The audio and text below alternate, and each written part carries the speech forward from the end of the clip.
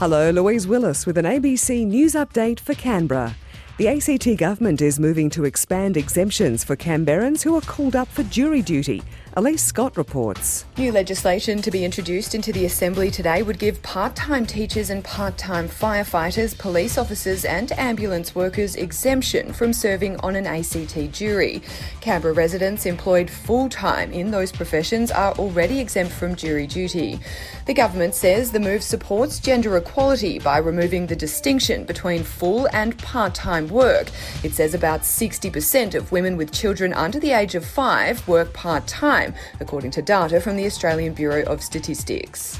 The ACT government and regional councils are using the upcoming New South Wales and federal elections to push for support for a new Canberra region deal, which includes faster rail between Sydney and Canberra. Elise Fanton reports. The Canberra Region Joint Organisation, which consists of the area's regional councils from Hilltops to Bega Valley, has joined forces with the ACT government, urging support of a number of projects after this week's state election and the federal election in May.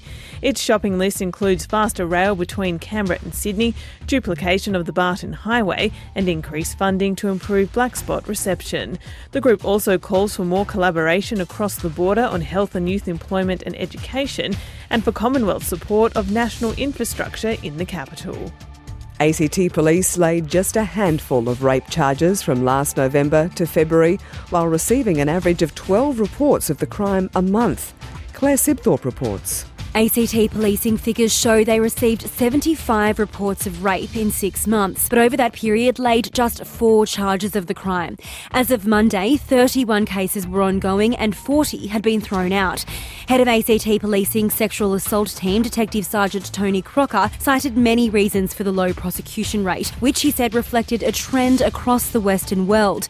These included victims not pursuing a formal investigation or withdrawing from the process, difficulties in gathering and preserving evidence, and issues of consent, including proving that it wasn't given.